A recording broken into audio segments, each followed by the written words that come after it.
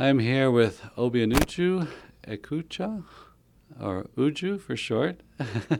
And Ucha is a pro-life activist, Nigerian, but is now living in England.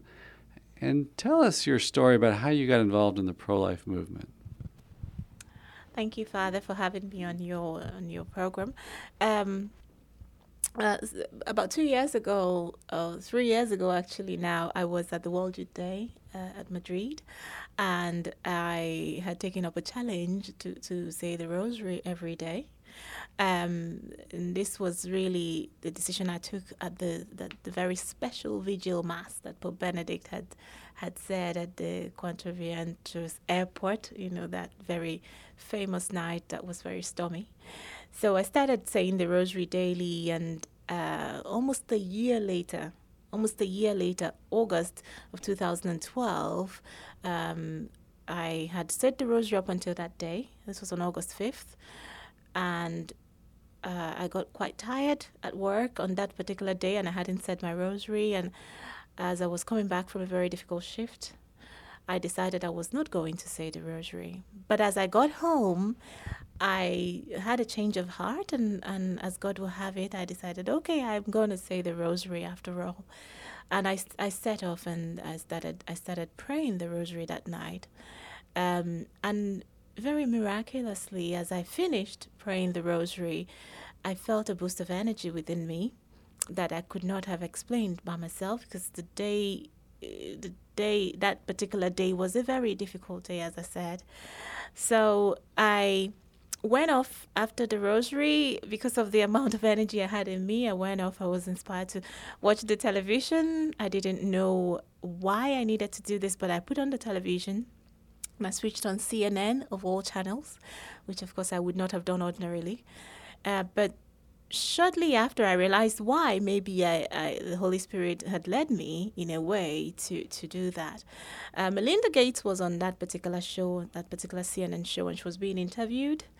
And she was talking about her massive contraception project, which she had taken up probably a couple of months prior to that, and she was launching this big family planning summit in London.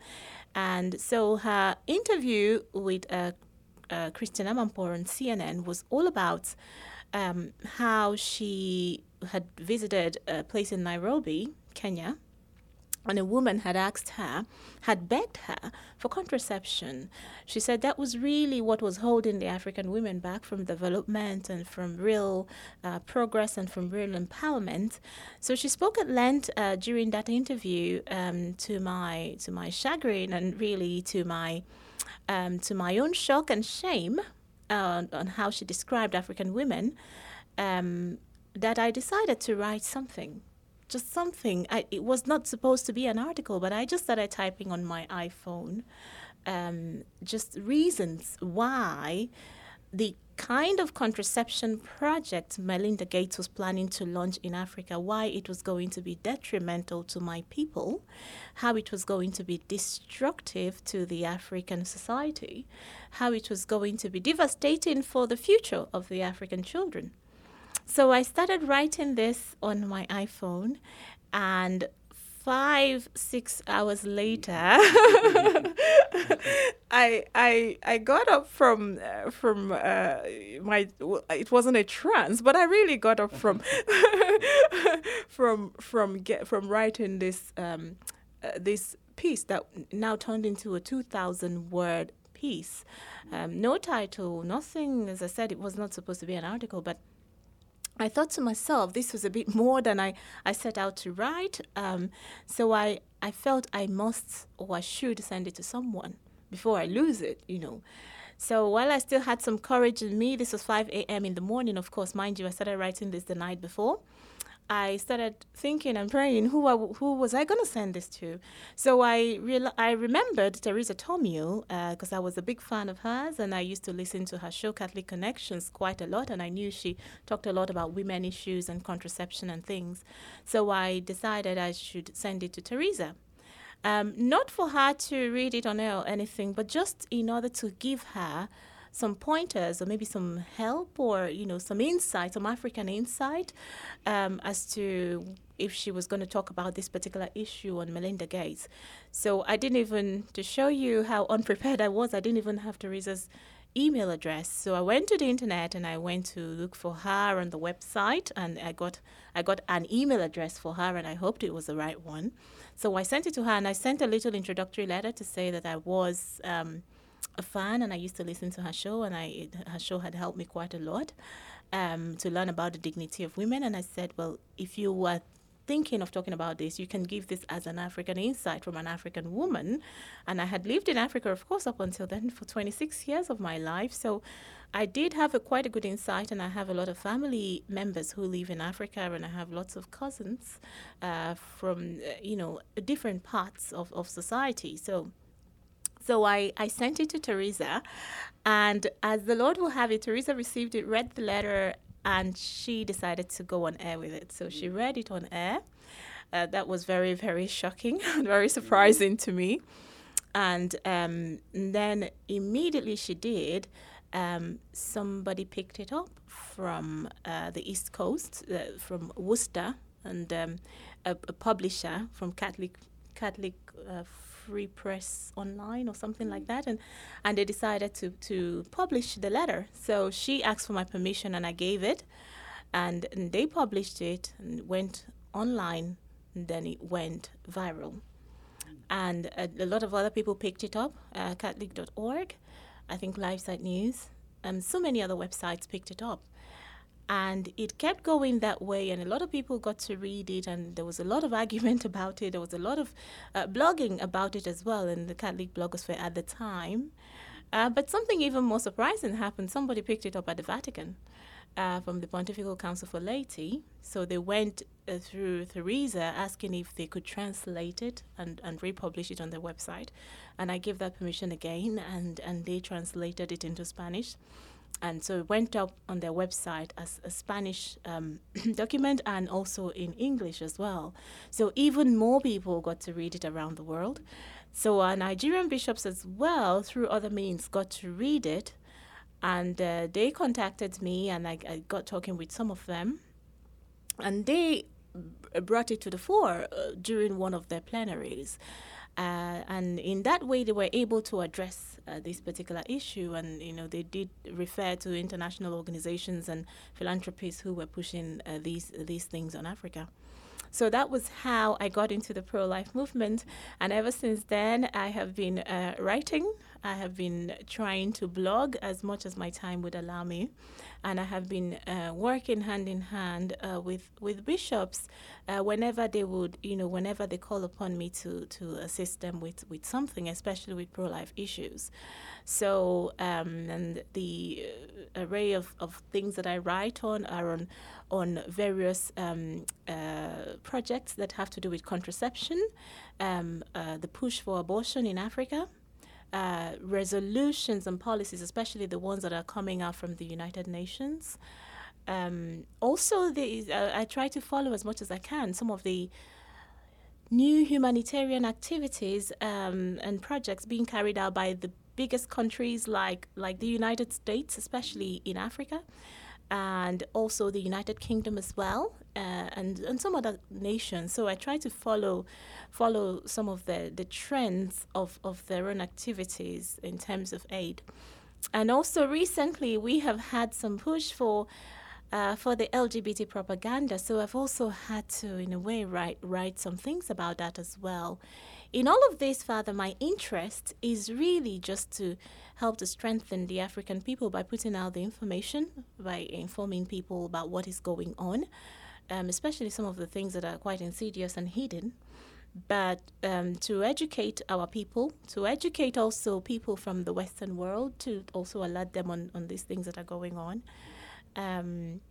And to all in all, that all of us together, whether Africans or Friends of Africa, can rise up and keep Africa pro-life, because Africa does not have, we are quite held back in a lot of ways, and we have a lot of limitations. That if things like abortion, contraception, if the LGBT propaganda is brought into our society, these things can break us, and they will completely, they could completely destroy us.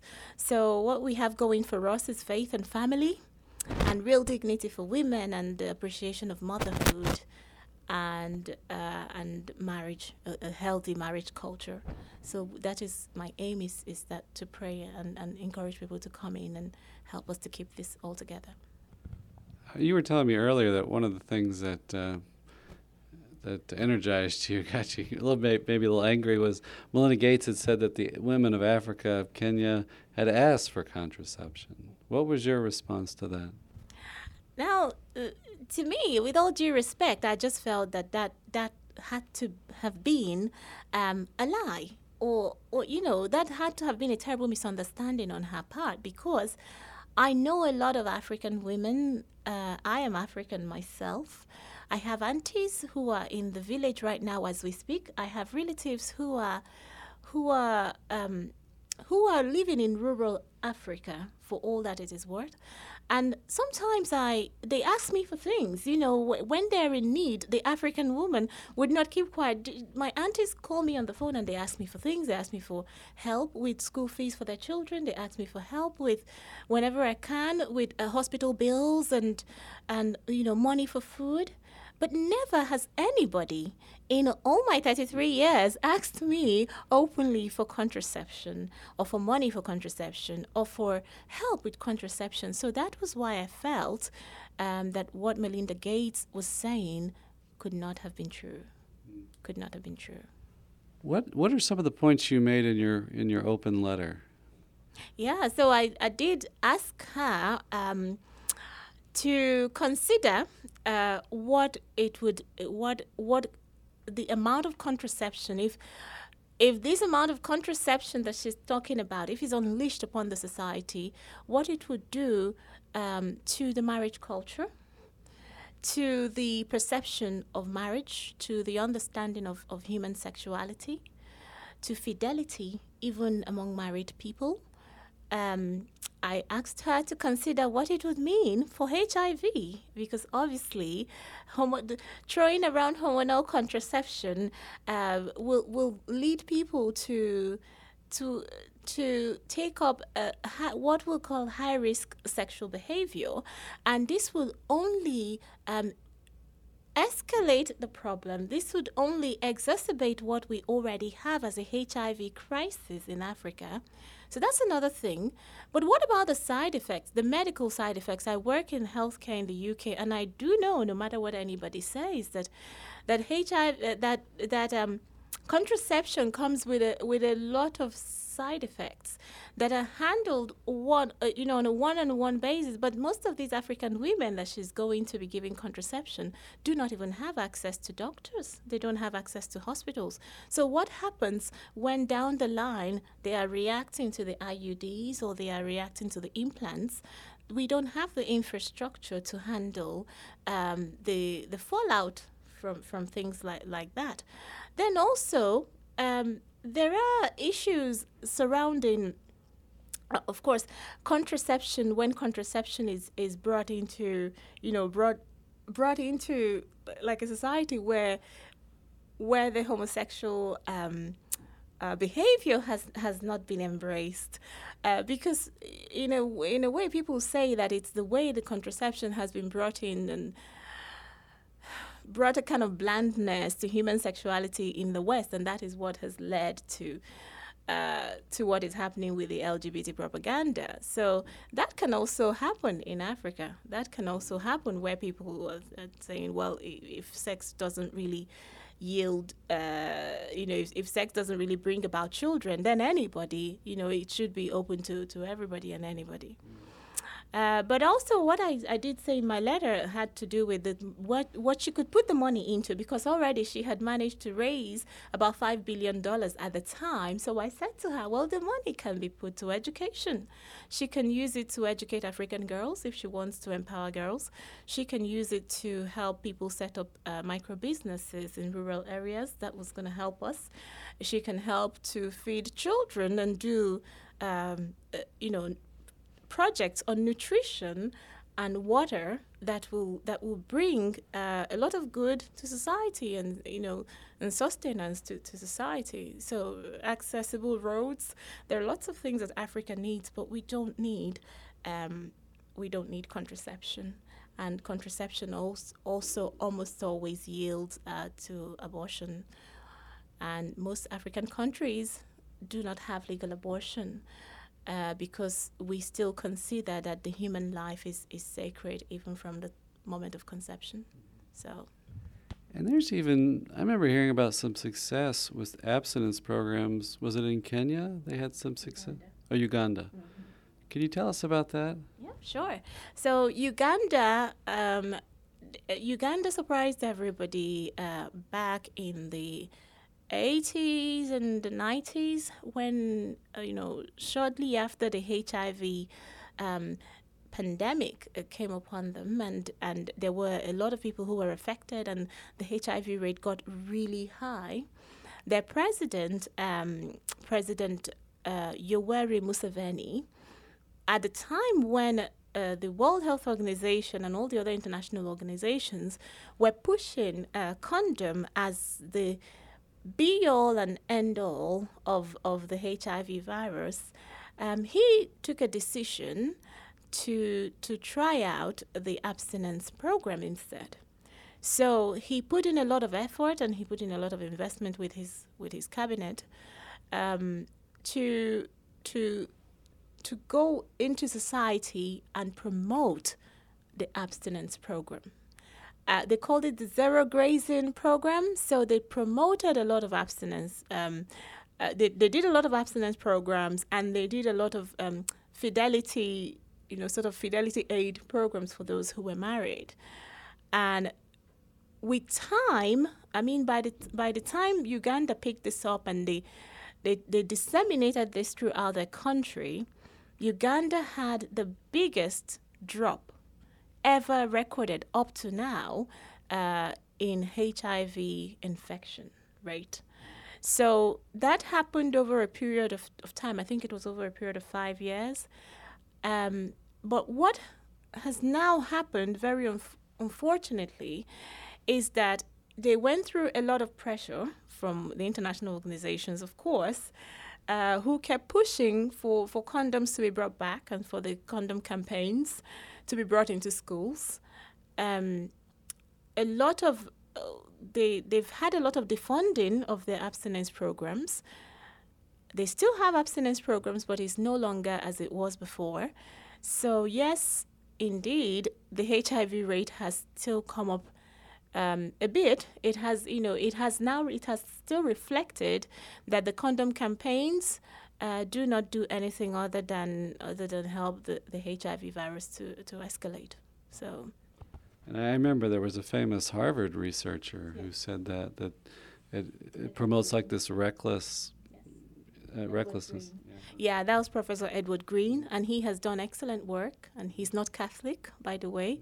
So, but he has spoken very favorably about the Ugandan program, and he was with Harvard, but he lost his contract with Harvard, and he has had to suffer a lot for speaking the professional truth, the truth within his own professional milieu. And he has paid a great price for it, but he still says it. He has written a book about that. I think it's something like how the West has broken their promise to Africa in the HIV pandemic. But he says in essence that the HIV condom campaigns have done nothing but instill into the people high-risk sexual behavior. And with this, the condoms will fail. And he also spoke about the high failure rate of condoms, even from his very high academic pedigree. And, this is a man who comes with a really strong qualification in his area of specialization. And he did say that the failure rate for condoms is way too high to play around with an incurable disease like AIDS. So, and yet they're pushing, and they continue to push in Africa that the condom projects and the condom campaigns be spread all over the place. I like what you said about earlier. You said that the contraceptive mentality and contraception brings a blandness to sexuality. Tell us about, because the American presentation of it is that, well, it's liberating and it makes you free, but what's the reality? Yeah, I mean, in Africa, without having to sound very naive, people do understand that sex has two consequences. It's that people can bond, and also that children are procreated, that babies are conceived. So, and people still take a lot of pride in that, because children are taken as a blessing. Children are taken as gifts. So, bringing in this big contraceptive mentality, where it's taking that contraception will be this very major entity within marriages, or within the sexual union of married couples, can bring about a blandness that says that sex, in most cases, and only when we say the sex should not actually bring about children. So if this idea, or if this thought is injected into the heart of the African people, that is going to affect the way we see children in every way, and that's going to affect the way we see each other as men and women in every way. And also another thing is that we do have a really healthy marriage culture. So in most parts of Africa, people still getting married at very high rates, maybe except South Africa, of course, where the culture of death has very unfortunately been implanted in many ways. But we have a really healthy marriage culture, and people are getting married no matter how poor they are, no matter how rich they are. People get married. People seek to get married. People are not looking to cohabit for 5 years, and move on with life. But we do know that, when people are ready to get married, everybody begins to ask you, aren't you going to get married? But people marry, and we are very proud of that, and we are very grateful for that. But once contraception is brought in a lot of ways, that's going to change. And that's going to change our society quite a lot if people are not getting married. Yeah. It changes the whole view of marriage, doesn't it? Affects it. Yeah.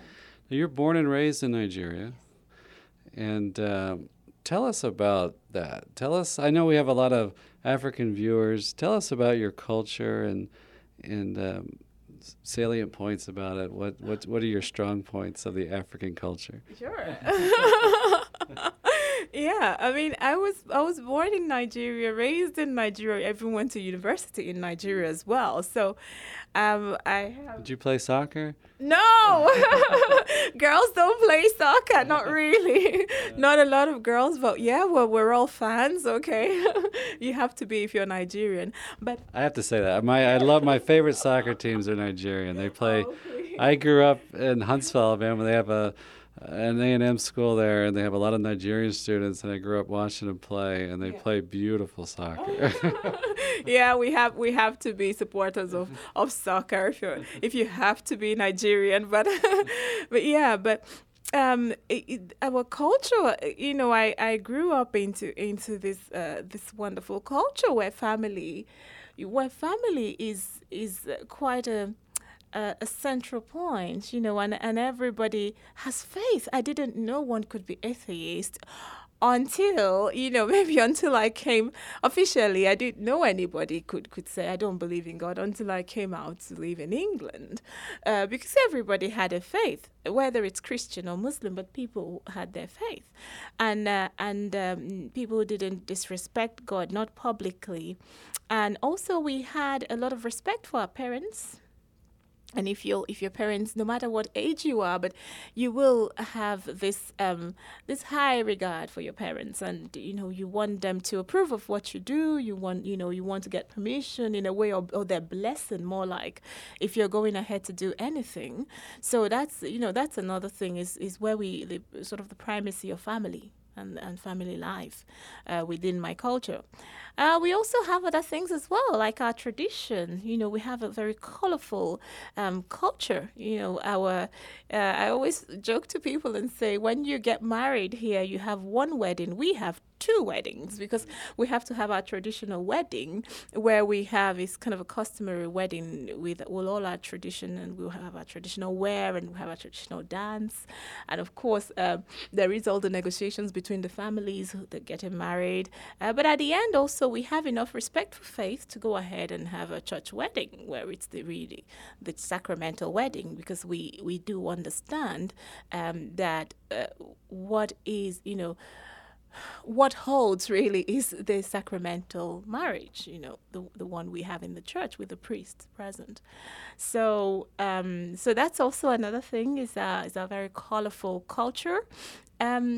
But also it's kind of a view of life, and is also, our way of worship and our way of talking and our way of relating to people. It's a very I come from Nigeria myself, and it's the way people relate to each other. It's kind of funny, but I never really got used to it. It's a big culture shock for me when I went to England, because normally we would go to each other's houses without invitation. But when I got to England, I had to have appointments to go and visit friends, and you say, are you going to be around this Sunday? But no, in Nigeria, you kind of you up and you go to someone's house, and if they're having lunch, you have it with them, unless you don't feel like having lunch with them. But that's the kind of environment I grew up in, and I had lots of cousins as well. I still do have lots of my cousins in Nigeria, and it's the way we go to each other's houses, and you can decide to spend the night if you wanted, or if you don't finish what you go for, you just stay there and call your parents and tell them, oh, I'll be back tomorrow. I'm with my cousins, so it's the way we live in that way. So we also have what we call our village. I don't know what you call it here, but that's like our ancestral home. Our village would be where our grandparents settled years and years ago. So, but normally people migrate from that village into the city. So my dad, when he grew up, he migrated to a city, and then so did his brothers. But really, at least once a year at Christmas time, we all still come back because the lands belong to our grandparents, and so we have houses there as well. My parents and his brothers my dad and his brothers have houses there, so we come back at the Christmas to spend Christmas together with our uncles and aunties and cousins. And it's really wonderful because I have a particularly big family. My dad has 7 brothers, so I have at least 60 cousins and 7 aunties and uncles. And it's incredible because we come together at Christmas and spend like a week, the week between Christmas and New Year together, and it's usually a massive event and a big family reunion, and we do look forward to that every year. So. And how long is Sunday Mass? I remember speaking to a Kenyan priest, and it went on for hours, but how about in Nigeria? Yeah, so our Sunday Masses are a minimum of 2.5 hours. And that is minimum for a very quick one. But I'll tell you something really funny, Father, because last year, I went to do a pro-life mission back in Nigeria at the invitation of a particular Archbishop Obinna, who is really fantastic pro-life Archbishop. So I went with some of my American friends. I went with 3 American friends. One of them was from HLI, and then 2 from other places. And during our time having this pro-life event, on the Sunday of that week, the Archbishop got an invitation to go to a parish to bless a new parish, to launch it and bless the parish council, and they also had children who were going to have confirmation on the same day.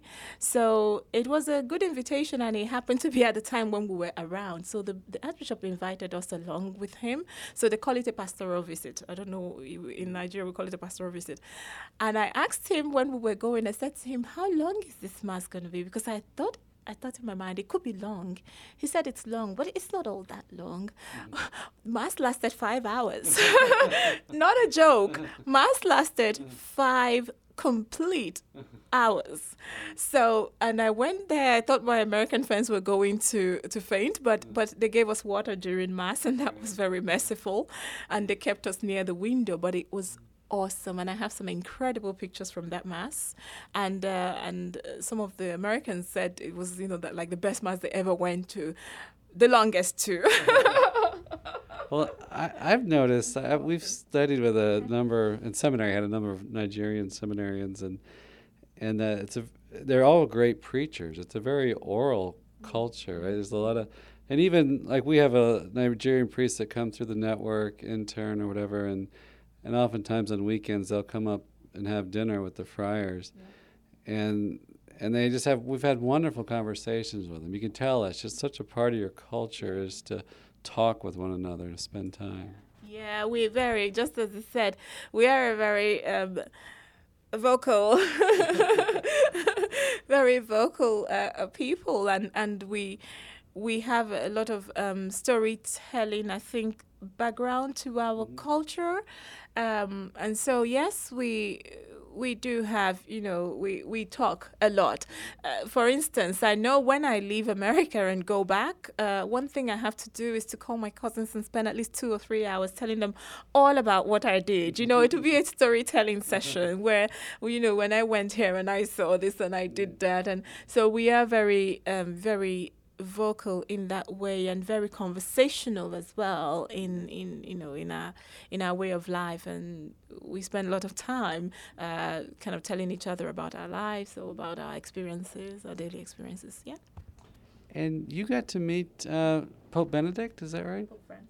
Oh, Pope Francis. Tell us about that. Oh, that was awesome. Now, last year, what happened was 2013, was the 25th anniversary for John Paul II's excellent document on women, Mulieris Dignitatem.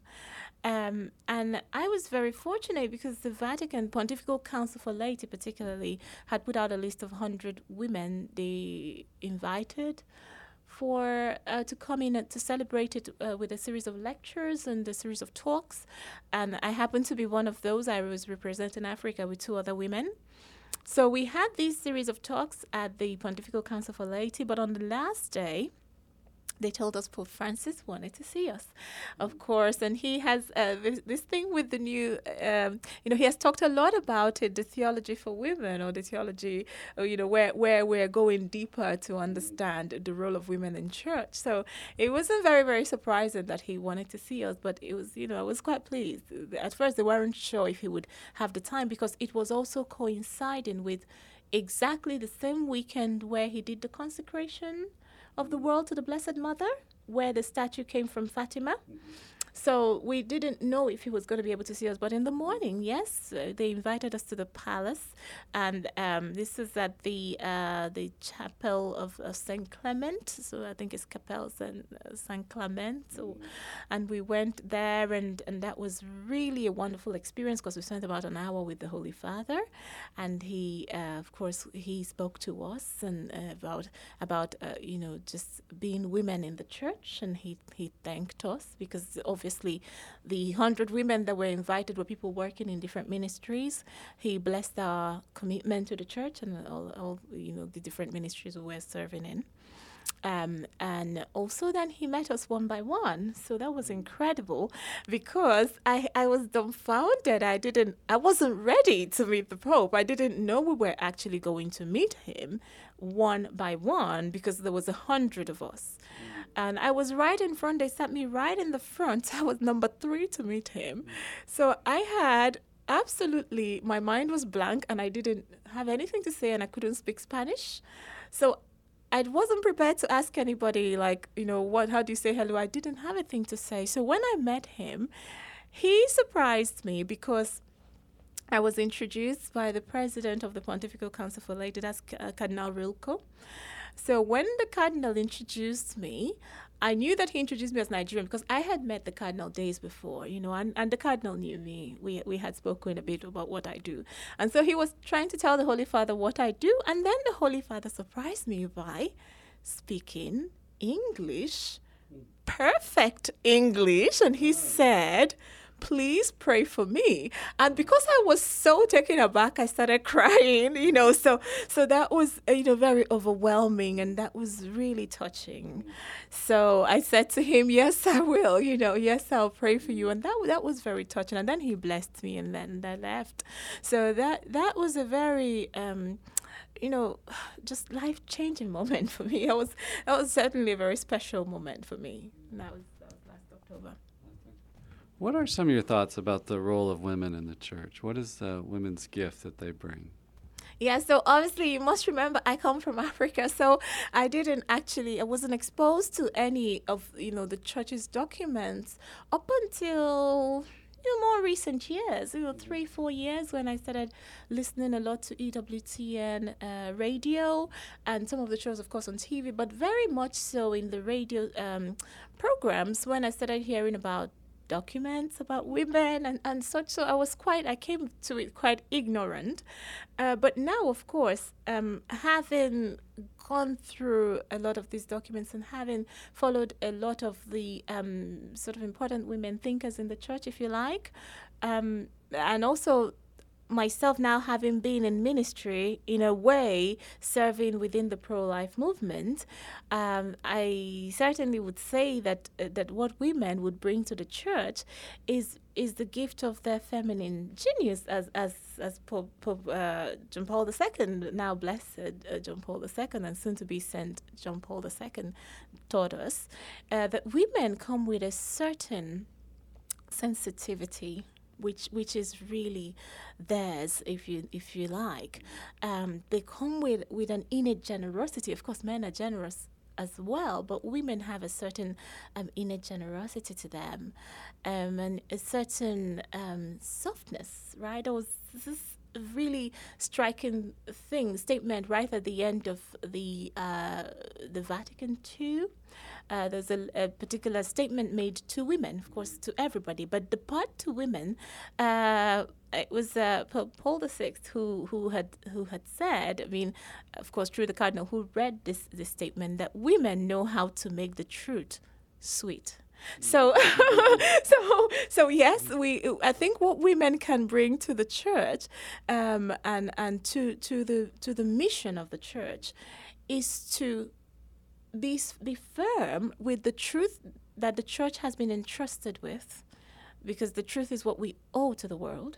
But women would know how to bring that truth to the world with a certain sweetness, which people can consume it, especially the world today. It's so difficult.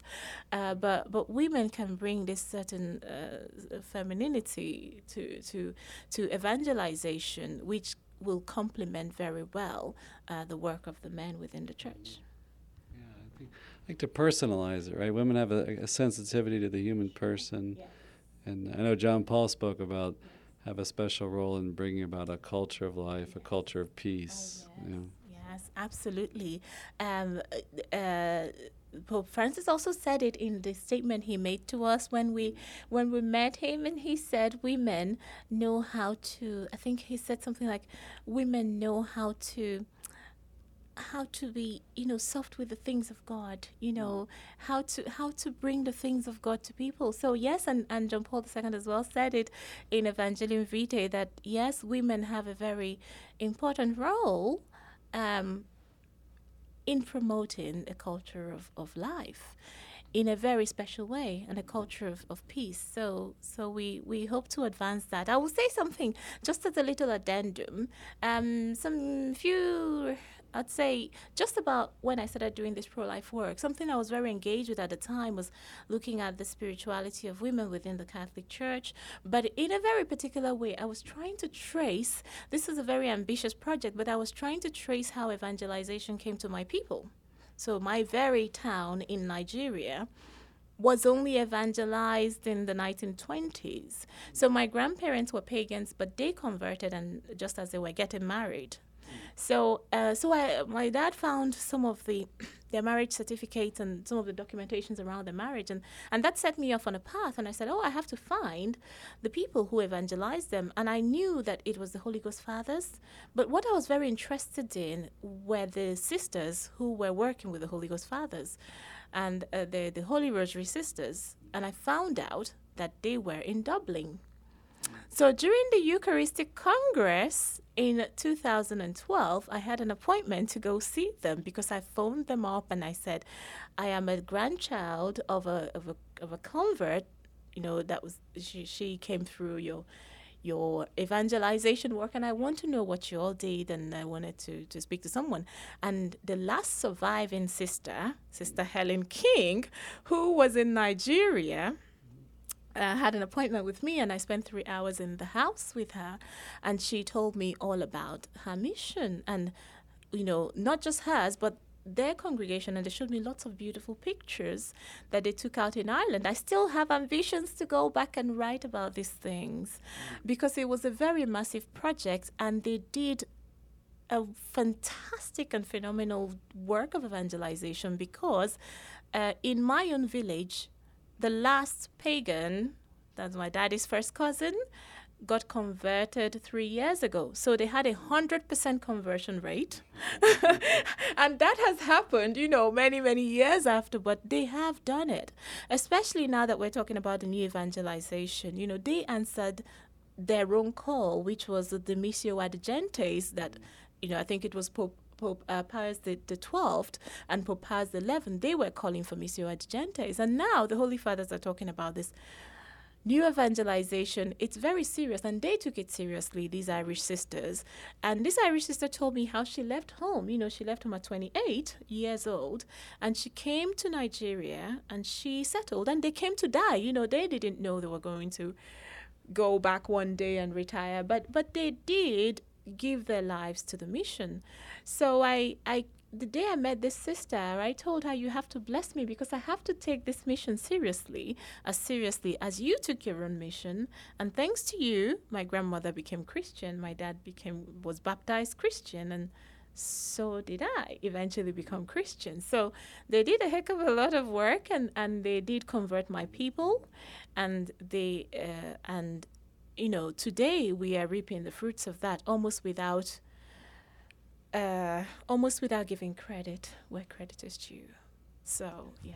It is staggering what the Irish have done, and they've been a country of so much suffering, and they were flung to the corners of the earth, so to speak, by their poverty, driving them out and everything. And in our diocese here in Alabama, we've had a number of foreign-born Irish priests that came and worked, and so that's a beautiful story.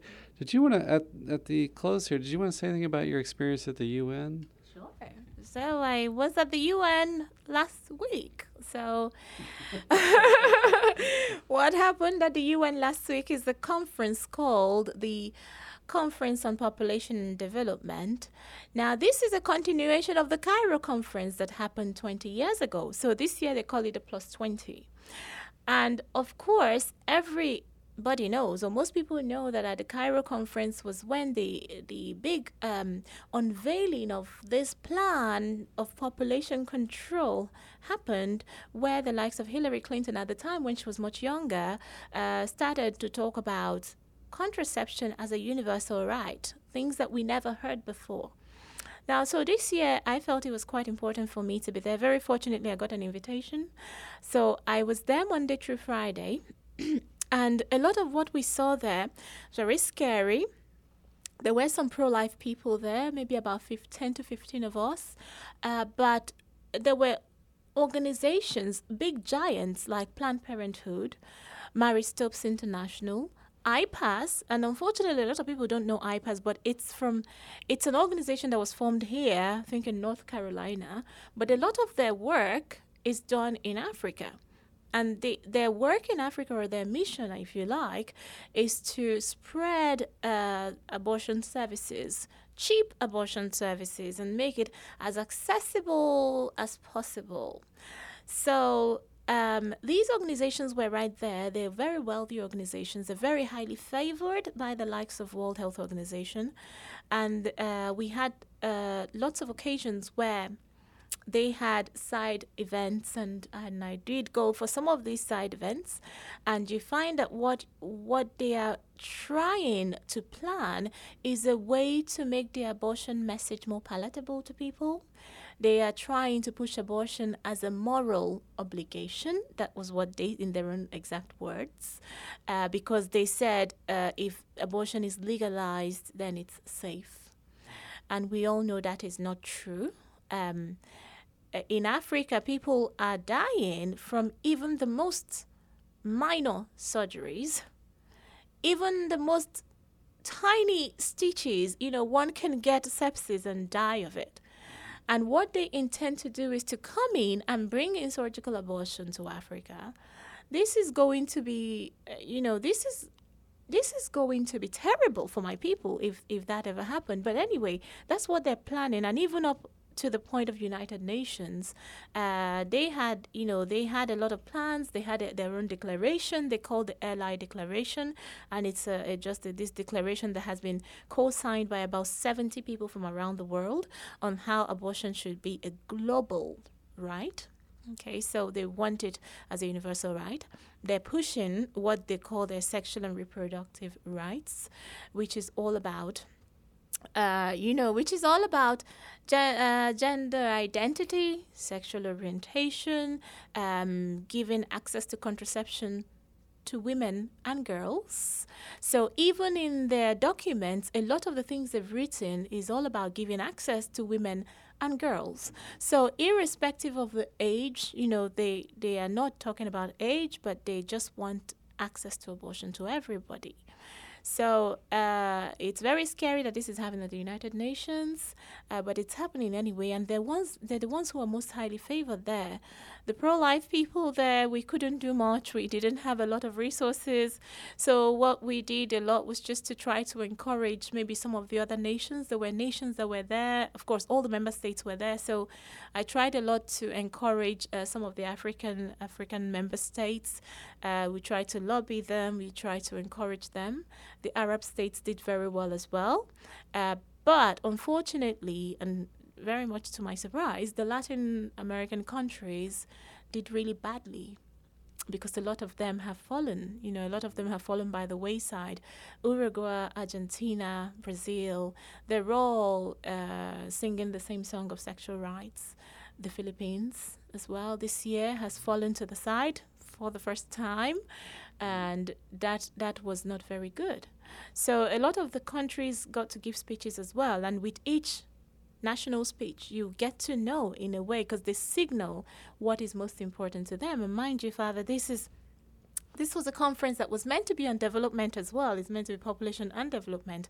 But 9 out of 10 speakers, or 9 out of 10 countries, all they equated to development was what they were doing with their women. So sexual health, reproductive rights, that was all it was what it was all about. Countries like Sweden, Australia, they even spoke very publicly. The Australian man said he was very disappointed that at this point they still have not gotten women the rights to bodily autonomy. So when he said this, there was almost like a standing ovation for him. But everybody knows that the bodily autonomy he's talking about is abortion rights. That one says this in a private conversation is different, but he said this on the floor of United Nations. So this is what we're contending with, and I don't think they're ready to stop. And if they're not ready to stop, then we are not ready to stop fighting as well. So was the pro-life contingent allowed to address the floor? Very few. There were about 3 people. I think it was Austin Roos's organization, one, and then there was another, Family Watch International also, and one other organization got to make a very, very brief speech. But Amnesty International got to speak, and Planned Parenthood got to speak, and Marie Stopes International. These were all given prime time, prime time. How would you say prime time slots exactly during the speeches.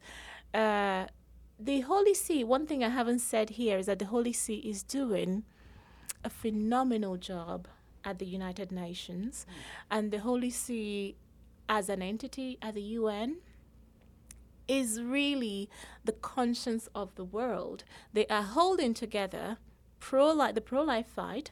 They are working very, very closely with the good Arab countries, and they are fighting. They're fighting for the dignity of the human life, and they're fighting for the sanctity of human life. In a place like the UN, where really the humanity of the unborn child is now being denied. We're now at that stage where in a whole week, nobody would refer to the unborn child. They just kept talking about abortion, but they're not really talking about integrity of the family or sanctity of marriage. None of that is now being admitted at the United Nations, but the Holy See is doing a fantastic job in fighting. Yeah.